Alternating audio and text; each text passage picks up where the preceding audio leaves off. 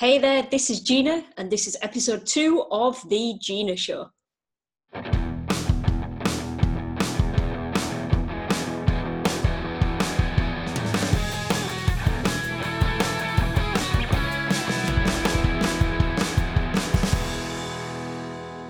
Hey there, and welcome to The Gina Show, the show where I bring to you personal conversations with soulful changemakers. Listen, it's great to have you here with us. Thank you for joining us. Every week, we're helping you to follow your heart and be true to yourself so you can make a real difference in the world. Today on the show, I have Amanda Bearse, a lady who has made a significant difference in the world. When I said I was interviewing Amanda to my family and friends, they all said to me, "What, do you mean Marcy from Married with Children?" Yes, that is exactly who I'm in conversation with today. Let me tell you a little bit about Amanda and why she's made a significant difference in the world. Amanda currently lives in Seattle and has enjoyed over 35 years in the entertainment industry. She is most well known for her role in Married with Children. But what you may not know is she transitioned into directing. And she directed television whilst appearing on Married with Children. And from 1991 through to 1997, she directed 31 episodes of the show. 25 years and over 100 sitcom episodes later, Amanda remains behind the camera and in the theatre directing and producing. In 1993, at the heart of her acting career, Amanda came out as a lesbian to the public with a cover article in The Advocate. Amanda is an LGBT activist and she regularly promotes visibility and equal rights. In our conversation today, we talked about Amanda's experiences of acting and directing. We talked about Hollywood. We talked about coming out at the height of her acting career and the implications that this has had on her life. We also talk about what's her legacy? What is she here to leave behind? It's fascinating stuff. Now listen, I need to make an apology. The sound may be a little bit crackly throughout. As I say, I do apologise about this. We had a bad microphone connection and we just couldn't get it fixed. So please accept my apologies about that. I hope it doesn't interrupt your listening and your viewing too much. I know that you're going to love this powerful conversation with Amanda Bearse. Without further ado, let's get stuck in. Today on The Gina Show, I'm in conversation with Amanda Bearse. Enjoy.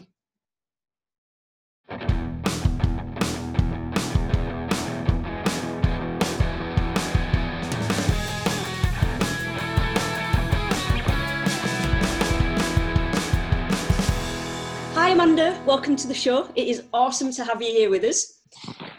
Thank you. It's great to be here all the way over there. Absolutely. So just for the record, Amanda is in Seattle right now and I'm in the UK. And I've known that I'm going to be interviewing you for, I don't know, maybe a couple of weeks now. And I've been so excited. I can honestly say I've been so excited to speak with you. Well, thank you. I've spoken to lots of people about your work, find out their thoughts on what you do and how they have come across your work in the past. And I didn't actually know, but your acting career began with All My Children. I didn't know that. But yeah, that's my first professional job. Yeah. Right out of school, I went to New York to study and was in a sort of conservatory type school called the Neighborhood Playhouse for 2 years. They don't allow you to work professionally while you're studying. I didn't know that. I was one of the fortunate ones who was able to get representation right out of school. And that was one of my very first jobs. It was the only soap opera I ever watched. So it was. Was it really? Yes, it was pretty big fun. And actually, I was up for a different role, which I didn't get, and I was absolutely devastated. And then they wrote the part in for me, and they used my name, Amanda. They called me Mandy. And so it turned out to be on and off about a 2-year gig, which was pretty great, actually.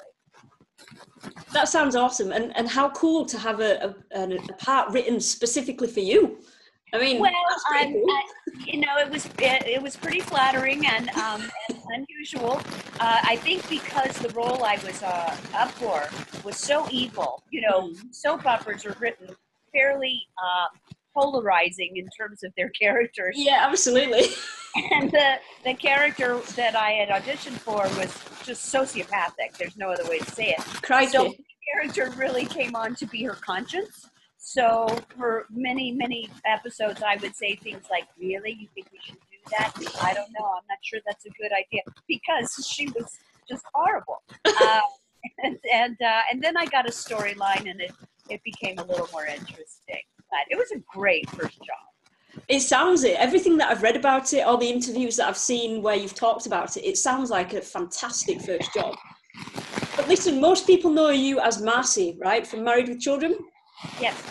What most people probably won't know, though, is that it launched your second career behind the camera. And from my research, and please correct me if I'm wrong here, but I think the length of your directing career now far exceeds your acting career. Am I right in thinking that? Absolutely. Well, I really was fortunate not only to be on a long-running show here in the U.S., but also to be afforded another opportunity creatively.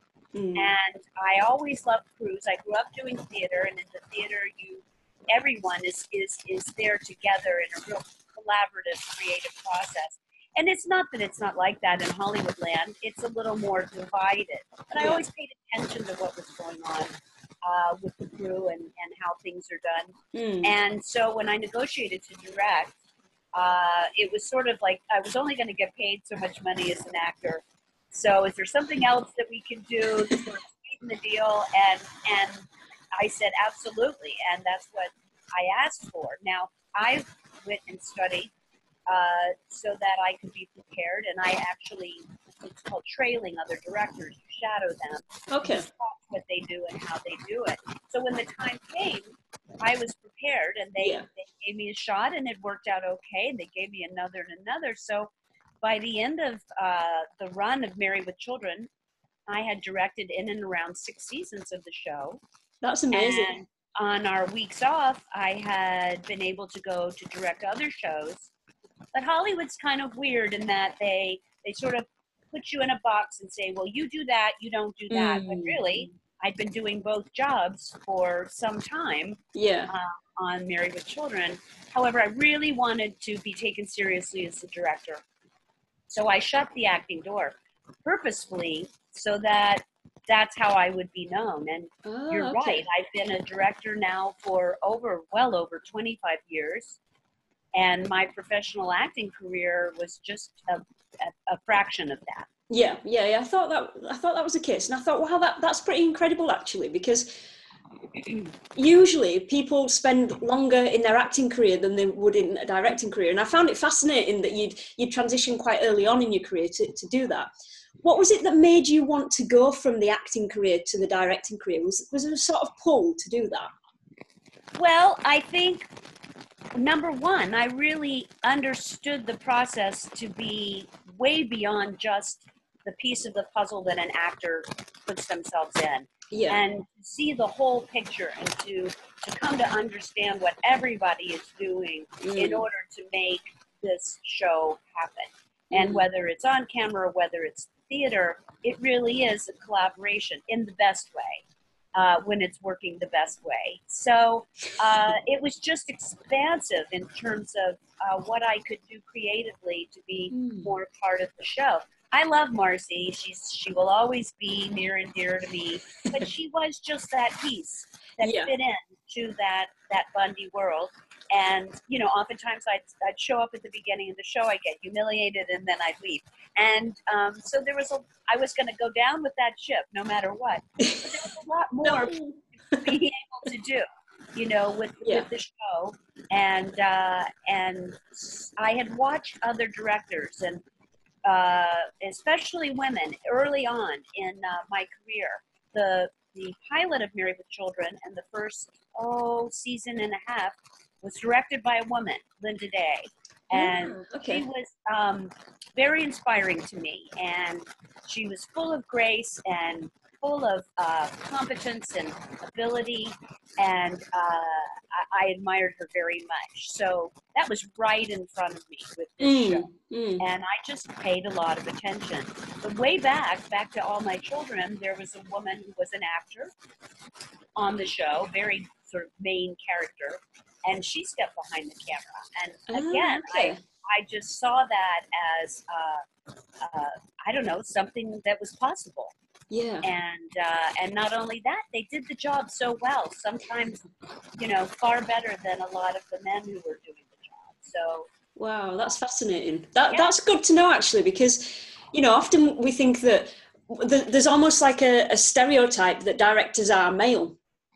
And I think it's brilliant. Most of them get those jobs. Yeah, exactly. Yes. And I think it's amazing that you had some female role models early on in your career, which allowed you to get that confidence and to follow what you were being pulled to do, which was, you know, that whole creative journey. It sounds like it's been a real expansive part of your career because it was so creative for you. You're allowed to be creative and to create. Well, and to really work with all of the people involved in the production. And it's not that as an actor, you're not with everyone. Yeah. But there's sort of, the crew is off doing their jobs.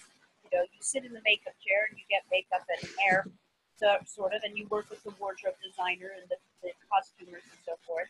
And then that's, you know, and then your mics or boom from above. But for the most part, you just step in and play your part, and that's your role. But to be able to build a picture, to be able to sort of work with all these different creative departments was really a gift, and I've been very, very lucky and very grateful.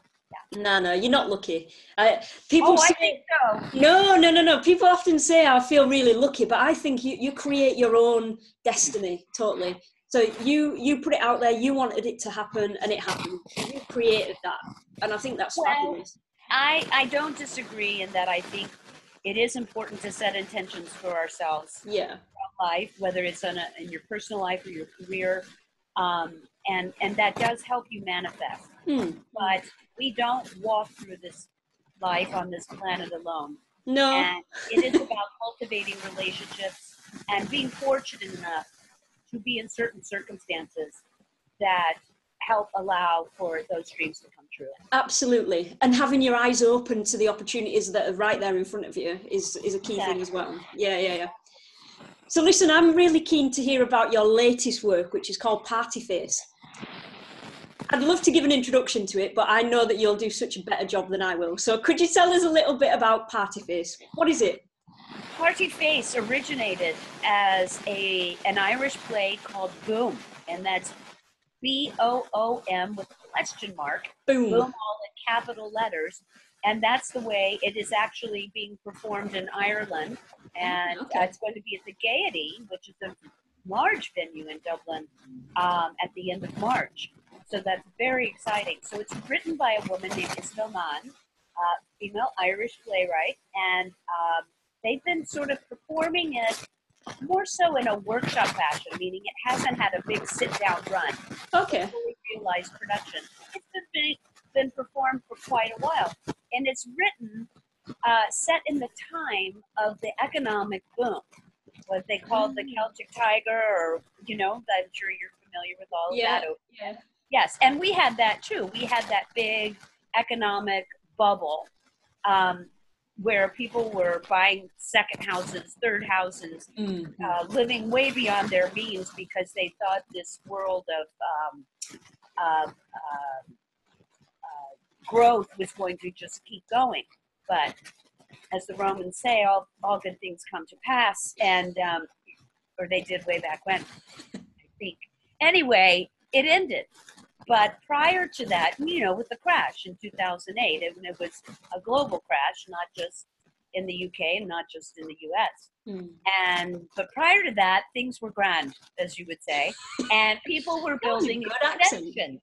They were building extensions on their houses. So you had these lovely sort of older homes with these great postmodern add-ons on the back. So that's a lot to give you the setup, but that's the time and the place that the play occurs. And it's one evening in the home of a young woman, and where she's gotten this new extension done. And so she's having a party and invited a few people to come and see the new extension. Now, mind you, this young woman, Lucy Cordes, has a very domineering mother who's really, you come to know, the force behind this party. And that her daughter, Molly, has actually just gotten out of psychiatric hospital only 5 days prior to this party. And as the evening unfolds, and as the guests arrive, some surprise guests, you come to realize the truth behind these 5 wonderful women and their struggles and their lives and how they cope or how they don't. But it's all initially with this party face on, which is why we chose that name for the American title of the show. Some of the colloquialisms that are in the script that are very Irish would sort of stop an American audience.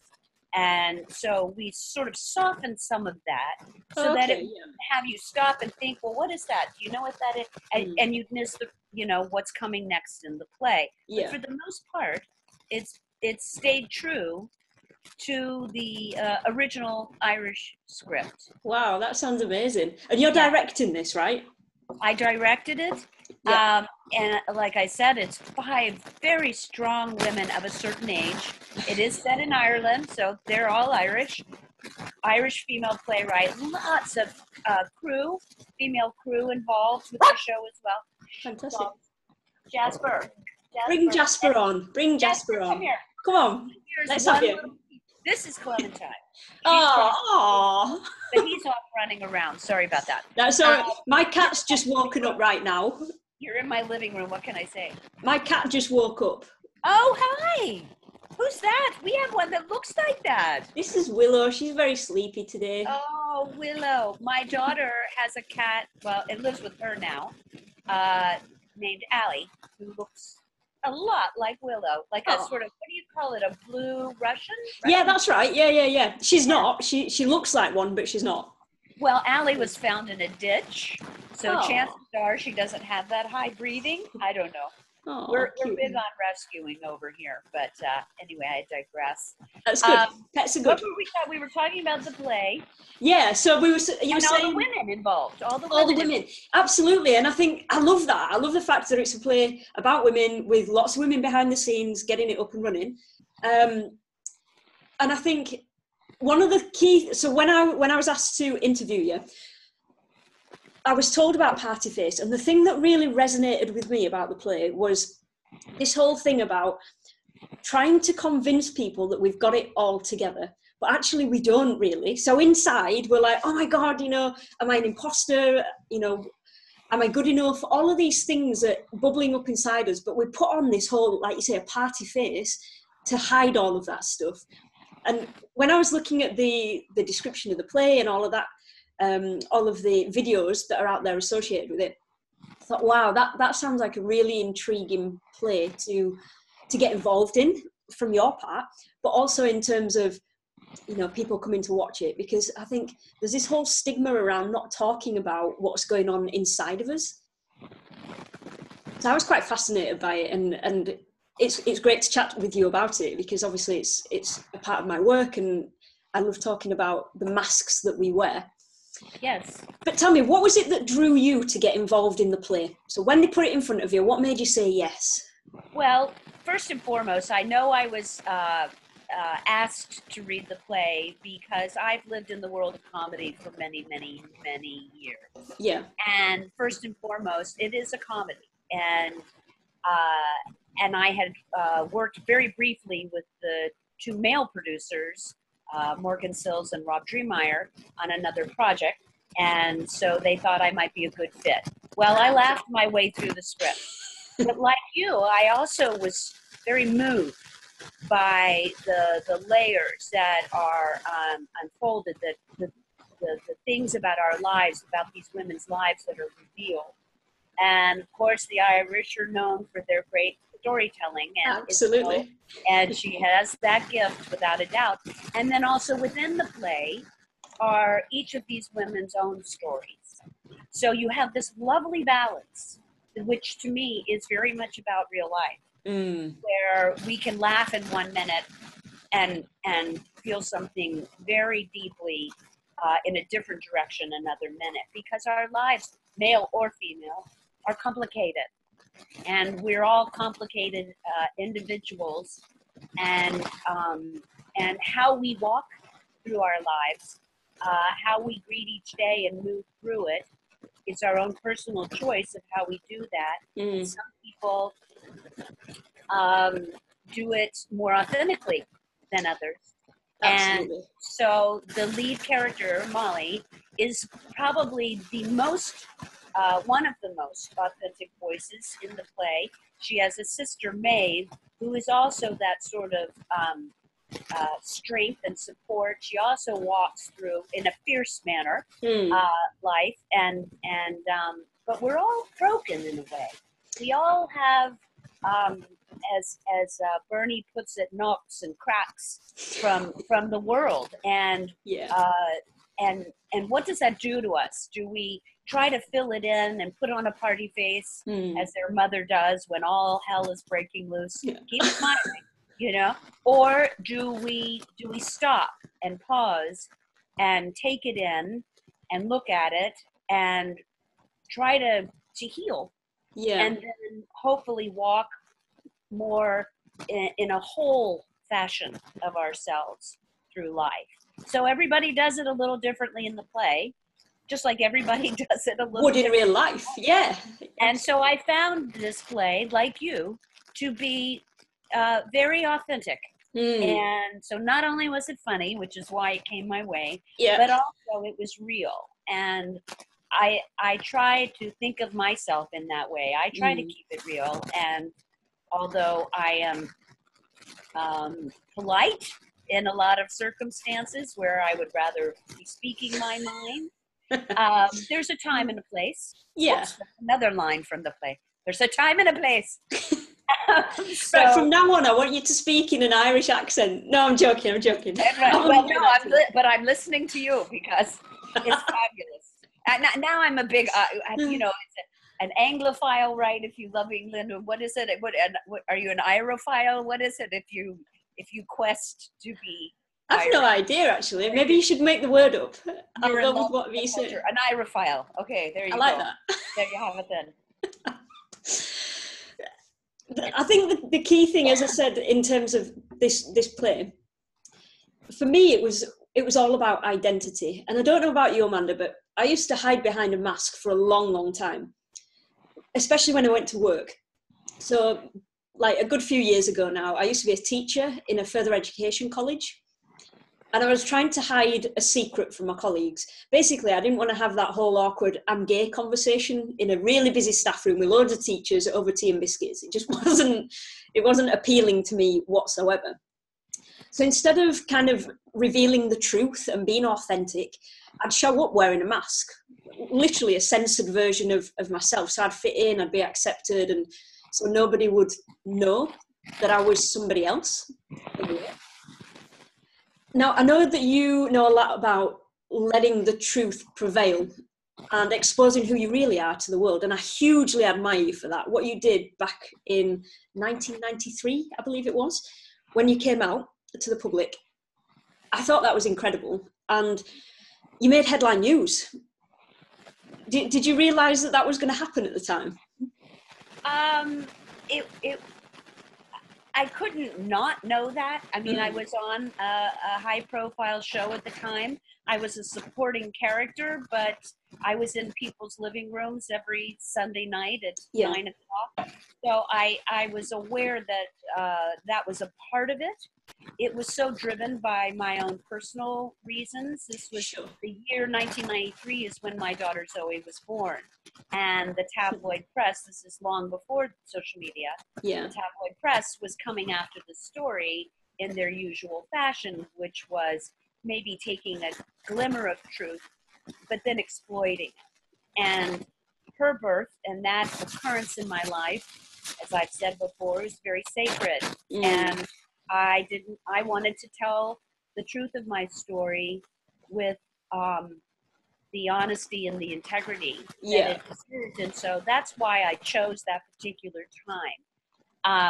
The press had danced around me in terms of just being a gay person. But when they were going after the story of the birth of my child and her adoption, that's when I decided to speak up professionally. I had been living as an out lesbian for many years, but like you, I, especially in the entertainment industry, I lived a factioned life, meaning there was a fracture in terms of the person I was at home, which was much more whole than the person I could reveal to my industry. Yeah. However, on the set, people knew me. They knew my personal life. They knew about my relationships. So it wasn't a secret in that way. But to tell the public that this is who I am, and I have no shame about who I am, became a big deal at that time. But it just became a necessary part of my journey to tell my story.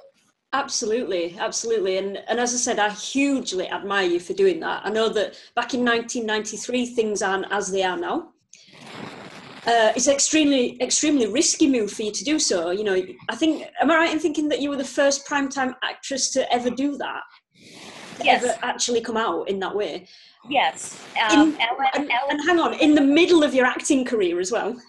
Yes, and my directing career. But, And then Ellen came out in the throes of her show. A couple of years later, and more power to her. But it was at a time where coming out of the closet as a gay person or lesbian or one of those initials, right? Where that was it still is, but even then, more so, a big political statement. Absolutely. It was the most political statement a gay individual could do, would be to claim that I am a face of this LGBTQ community. And with my doing that, I became associated with probably the largest lobbying group in Washington, D.C., the Human Rights Campaign. Yeah. And they had acquired the rights to National Coming Out Day, which was October 11th. So I became their first poster child. Wow, cool. And I was very proud and of so many things that I've been able to do in my work. That stands alone as one of the things I'm most proud of. Absolutely, yeah. When people come up and talk to me about, oh, you played, you did, blah, blah, blah. When they talk about the impact that my coming out had on their lives, or that they noticed, and even if they're not a gay person, and it changed their way of thinking, because as we know with discrimination, when it becomes a personal issue, then you're less likely to discriminate against someone that you know. Yes, And totally. so that's what that movement back in the early 90s was about. And I'm thrilled that I got to be a part of that history, and I'm thrilled that we've come so far. And Zoe turns 25 in May, so it's been a quarter of a century. Yeah, crikey. And we have come far, but yet there's still so much fear and so much hate in the world. And it can easily step us back at that force of negativity. And so I love that they're, especially your generation and even younger, are standing strong in their truth. The issue of gun control in our country is enormous. Yeah, wow. And it's that generation of high schoolers who have been so impacted that are going to make the difference for the generations to come. And I'm just grateful that in my 30s, I was able to take one step in making a difference, not only for my life, but for the lives of others, the lives of others. For so many people around the world. I mean, you're a change maker, and you paved the way for other LGBT individuals to have a voice, to come out and to live authentically. I think if you hadn't have done what you did when you did, there's so many people who would still be in the closet right now. I totally believe that. Well, that's a powerful statement, but I think, in words like change maker, I don't know. I did what I needed to do for myself and my family. Yeah. And I think every gay, lesbian, initials, every person who stands in their truth is doing the same thing. Yeah. It is a courageous thing to do, but it's a part of who we are. and it's okay. It is okay, and that's the essential thing. It is okay. So when did you make a change with your so you left teaching rather than come out as a teacher? No. I stayed in teaching. So let's see. I began teaching when I was 23, and I stayed there for just short of 10 years. So in those early days, I wasn't out at all. I just wasn't comfortable in who I was to be able to have that conversation with people. I understand. Yeah, and in the end, I didn't actually have this whole revealing ceremony of, hey, everyone, I'm gay. I didn't do that in the end. I literally just kind of gradually started talking about my partner and just making it normal, really. So when they were talking about going off and doing stuff with their husband, wife, whatever, I would talk about doing stuff with my... At first, I used the word partner because I wasn't comfortable saying girlfriend. And then once I think that the penny had dropped with them, then I started saying girlfriend. But it was quite an uncomfortable transition period from not talking about anything and running out of the room, basically, when people were talking about their personal lives, to then making the transition to be in those conversations. It was quite tricky. So I came out officially, like to family and stuff, when I was 21. It wasn't until, maybe late 20s that I'd really sort of come out with everybody at work. So it was quite a long process to go through. But now I'm totally fully out, talk about it openly, work with people on, the issues that they face in terms of all the judgments, all the criticisms, all the old beliefs and conditioning that they've internalized as a result of all the experiences that they've had. So yeah, it's well, good for you. Thank you. I mean, it's just, as gay people walking the planet at this time, it's important to try and help people who have a difficult time with it to understand that there is nothing to be afraid of, and that, as you said, these older mindsets, these older and sometimes religious-based ways of thinking don't have to ascribe to, and that the more of us that are out there walking around shoulder to shoulder, I think the less of an issue. Like you said, it just becomes integrated. Yeah. And I think that's really the wave after I had my little sort of moment of activism, because when Ellen came into the community with such power and intensity, and I sort of purposefully handed that torch over because I was a working mom. Yeah. And I was busy.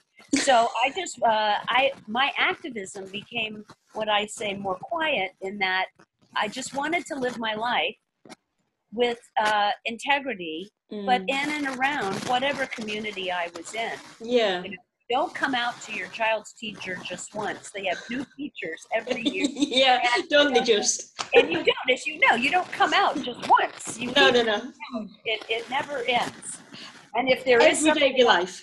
I beg your pardon? Every day of your life. Yeah, well, literally. I mean, it's not like we're out there waving the big rainbow flag. It's just if it comes up in conversation, and depending on who you're speaking with, how you formulate the conversation. Yeah. And so there's no doubt that I have softened that conversation in terms of dealing with people who might have a more narrow mindset. But that doesn't mean that I deny who I am, that I speak honestly still, but it wouldn't necessarily be the same conversation that I would have with somebody who's more my contemporary or younger. Yeah.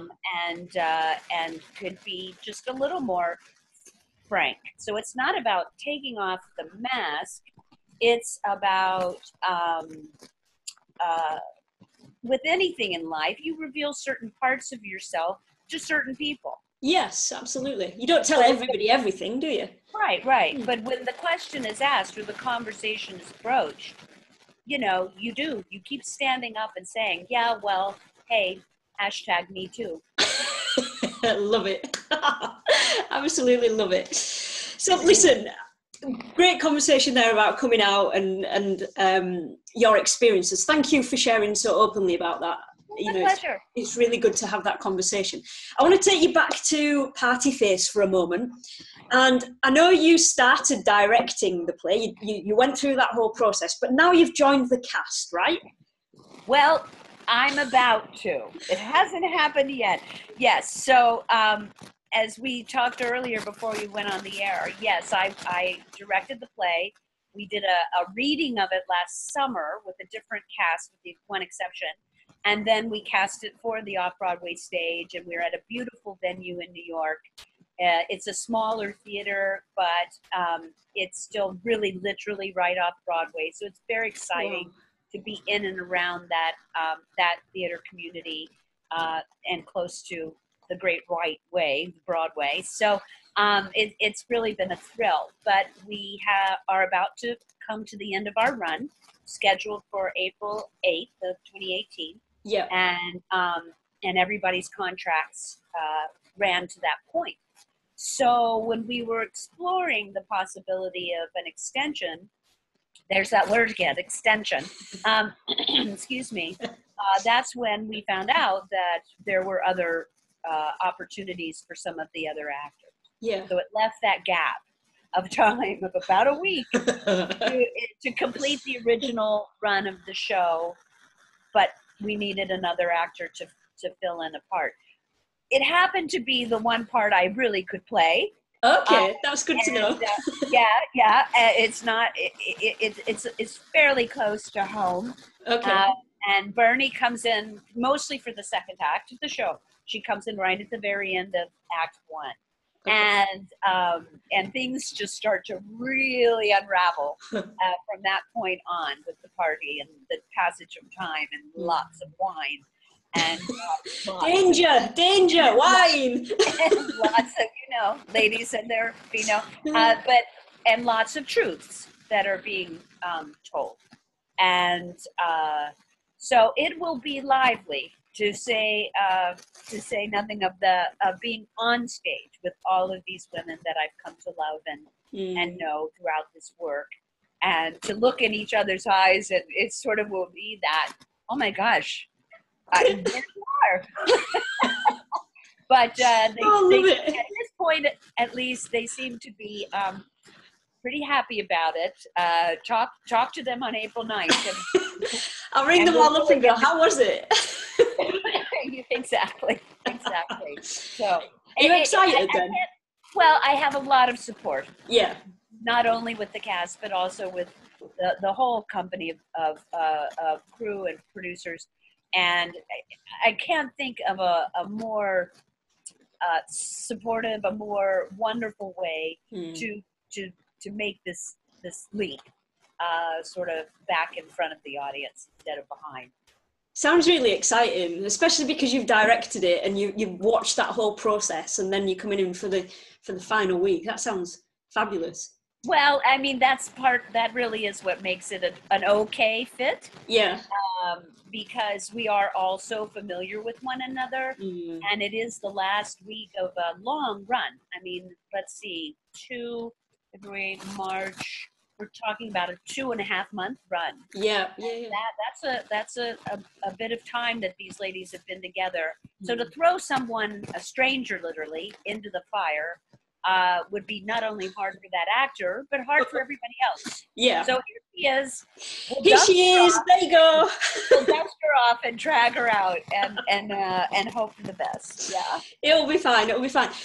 When you finish this, then have you got other projects? What have you got lined up afterwards?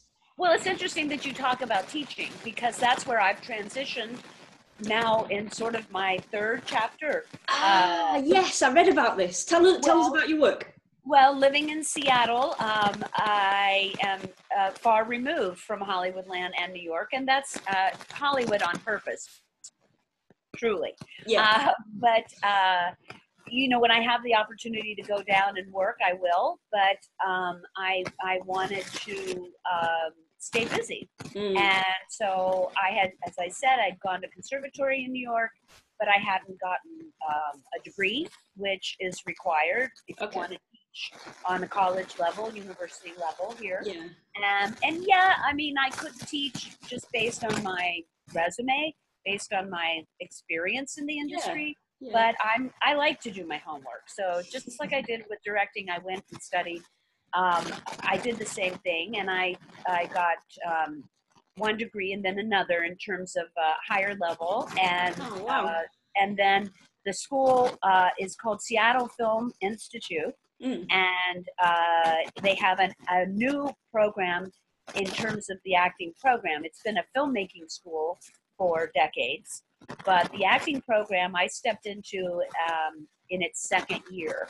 Okay. And so I've been hanging out there now for a couple more years. And they're very supportive of, excuse me, my going away, my needing to go away to work. Mm. And that's the school in and of itself. They have working professionals teaching the students about becoming a working professional in the industry. So I think that's important too. I mean, there's so much you can get academically, but it's a practicum. It's really about going and doing. Yeah. And I had the best time. And teaching and directing, they're not too far from each other in my my world. Yeah. And so again, it was sort of an easy path to follow. It was, you know, and I still direct my students, so I bring in the learning in the classroom. But then when we get on set, I'm directing and sort of running the show with the filmmakers as well. Yeah. It's a very full experience for me, and I will return to that in May when you come back. When I finish with this project, yes. So when you finish on the project and then you have a massive holiday because you've just like done a week. Wouldn't that be great? Yeah, wouldn't it just? It's really about getting back home and trying to put, you know, things together here. You know, I was away for about 6 weeks this winter. Yeah. It was one of the coldest winters on record. Blimey, it was, yes. Yeah. But then just coming back and sort of getting my ducks in a row. But yeah, there will be some break time before I step in. Good. You deserve it. You deserve it. You work hard. You work really hard. I play when I work though, so. I can imagine. I can totally imagine. Yeah. It sounds like the work that you're doing at the Film Institute is really, it's very powerful work because of who you're working with, but also it sounds like a natural next step for you. It's like a no-brainer, isn't it? It was. It really, it kind of was. And the reality of that is also that Hollywood is not kind to women, period. Even behind the camera.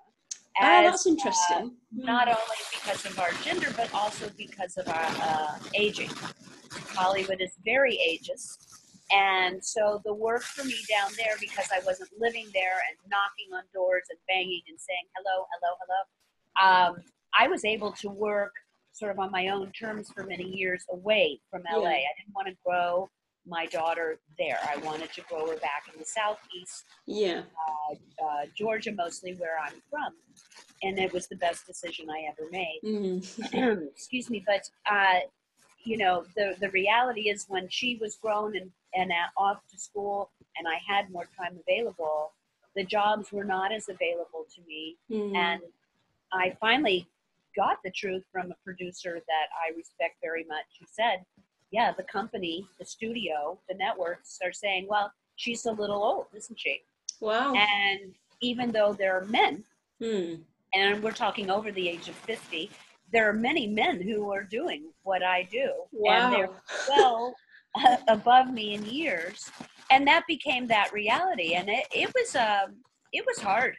It was very hard. I won't deny it.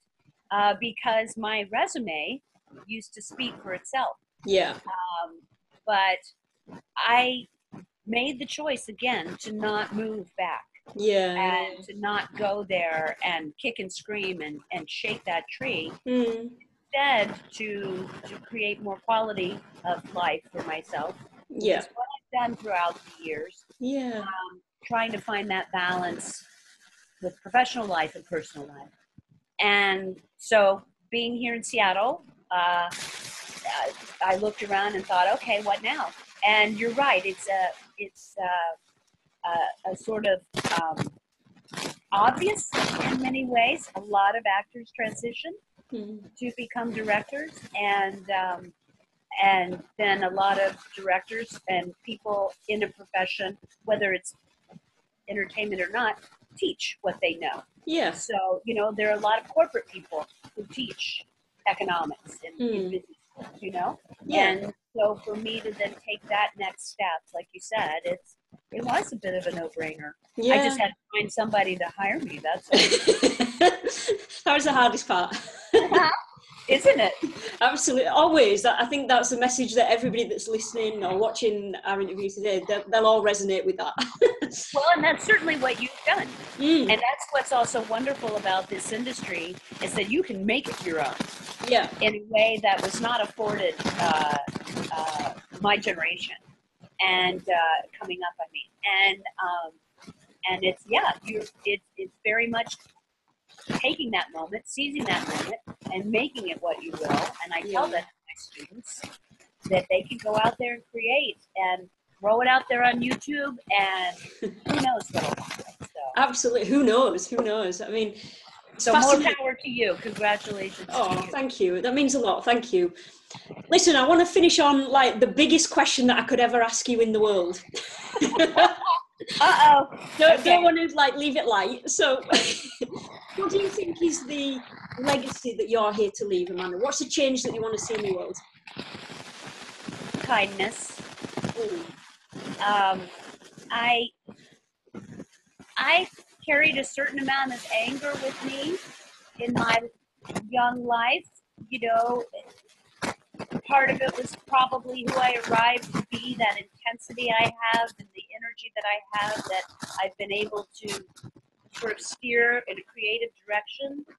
But then it's also been part of my journey to let go of things and people that don't serve me, and walk a life really trying to be nice. It sounds so basic and simple, really, but it's so important. And just going out in our days, if we can give that smile and that kindness and look at people and see them for who they are, and whether there's internal judgment going on inside of us, okay, whatever. But as you said, let go of that mask and just be right there with them. Yeah. I think that's the best we can be with each other. Absolutely. And so, fear and anger, I think, are very interrelated. So I have to work every day at breathing through fear. And I have worked a long time at putting down anger, which often stems from fear or rejection or whatever. And I'm a better person for it. I walk through life with a lighter spirit. So, and, I think that's a day-to-day legacy. Yeah. That beautiful. if somebody would meet me and say, oh, you know what, she's very nice. That's the best thing that they could say. Absolutely. That resonated so much. Thank you for answering the biggest question in the world in such an easy way. Well, again, it's very simple, but it takes work.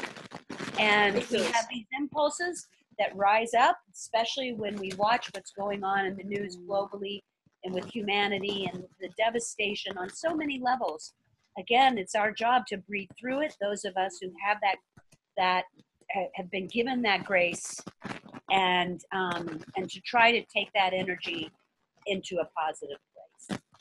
That's beautiful. Thank you. Thank you so much for that. My pleasure. What a nice time to spend with you. Beautiful ending to that. And listen, yes, we have come to the end. Thank you so much for being here. It's been such a pleasure to chat with you. Obviously, to find out more about Party Face, find out what it's like to be out in the public eye, and to find out more about kindness. I really love that ending to our time together, so thank you. I just want to mention about Party Face, tickets are still on sale, right? Absolutely. New York City Center, stage 2. You can go online if you happen to be in New York and take a spring break over there. We've got a good solid 2 weeks, maybe a little extra. And again, there are a lot of shows. They're twice a day on many days. And especially if you're there the last week, which I'll happens see you. the first week in April. Yes, be kind to me. Okay. It'll be absolutely incredible. I know it will. And listen, I'm in the UK. I'm hearing fantastic reviews about it. So first of all, congratulations in terms of the directing side of things, but also best of luck in the acting and being Bernie on stage. Thank you, but you got to say, break a leg. I'm not going to say that because you might, and then you'll blame me. No, that's a superstition. There are a lot of superstitions in the theater. So okay. I need to hear you say it. Go ahead. Break a leg. Thank you. I'll do my best. But please don't actually break a leg, because that can be really painful. Listen, seriously, thank you once again. It's a real pleasure to talk to you.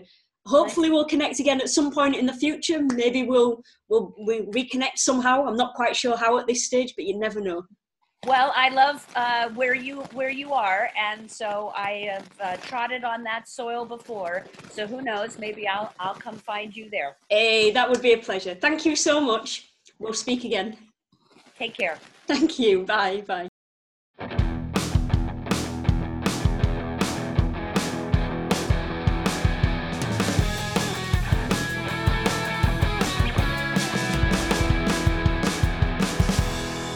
There you go, folks, my conversation with Amanda Bearse. Go and check out Party Face. The link to get tickets is posted alongside this recording. It's still on in the theatres for the next 2 weeks. Highly recommend that you go and see it. I hope you enjoyed the show today. If you did, please share it around on Facebook. Don't forget to subscribe on iTunes. And if you think someone would enjoy the show, please pass this on to them. I'll be back next week with episode 3 of The Gina Show, bringing to you another powerful personal conversation with a soulful changemaker. I'll see you then.